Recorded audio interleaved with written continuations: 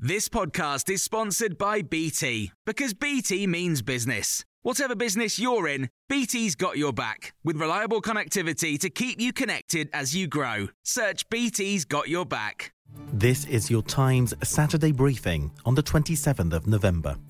There are calls for mask wearing and social distancing to be brought back to help fight coronavirus after the new variant of concern was discovered in South Africa. The British Medical Association says it's more important than ever to protect the NHS this winter. The World Health Organization's special representative on COVID-19, David Nabarro, has told Times Radio a global approach is vital.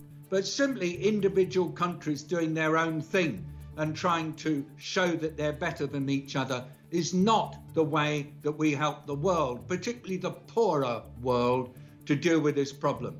Europe's first case of a new coronavirus variant has been confirmed in Belgium. Dr. David Nabarro says presidents and prime ministers need to show they are leaders for the world. Storm Arwen brought gusts of almost 100 miles per hour in some parts of the UK overnight. More than 55,000 homes in the north of England were hit by power cuts, and a section of Blackpool Promenade has been closed after part of a building collapsed. People are still being advised not to travel unless absolutely necessary. Meteorologist John Hammond says the weather's improving, but we can expect it to get colder. They should bring their heads together and their checkbooks together and work out a good global response. In terms of the winds, they will subside, but the wintry weather, the cold, will sustain for the weekend and into the start of next week. So wintry showers around through today, widespread sharp frost overnight. Tomorrow's going to be a very cold day, but a very crisp day. I think it won't be an impactful day in terms of snow or wind. It just will be very cold. France has been warned by Britain that more migrants will die if it fails to reopen talks.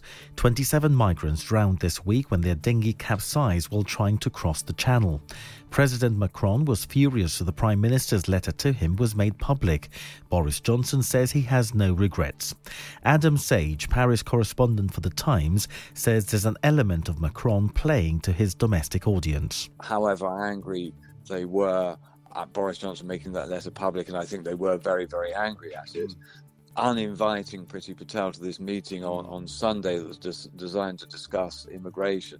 It seems like a overkill to me, certainly, and I think it's certainly designed to show that they're standing up to Britain. And Macron, one of the things that he wants to show is that he's not being soft. Oscar-winning composer Stephen Sondheim has died. He was 91. He's been described as the greatest composer-lyricist in Broadway history. Send in the clowns. You'll be swell. You'll be great. I like to be in America. Okay, by me in America. His musicals include West Side Story, Gypsy and Sweeney Todd. Andrew Lloyd Webber said his contribution to theatre will never be matched. You can hear more on these stories throughout the day on Times Radio. A lot can happen in 3 years, like a chatbot may be your new best friend. But what won't change? Needing health insurance. United Healthcare Tri-Term Medical Plans, underwritten by Golden Rule Insurance Company, offer flexible, budget-friendly coverage that lasts nearly 3 years in some states. Learn more at uh1.com. Even when we're on a budget, we still deserve nice things. Quince is a place to scoop up stunning high-end goods for 50 to 80% less than similar brands. They have buttery soft cashmere sweaters starting at $50, luxurious Italian leather bags, and so much more. Plus, Quince only works with factories that use safe, ethical, and responsible manufacturing. Get the high-end goods you'll love without the high price tag with Quince. Go to quince.com/style for free shipping and 365-day returns.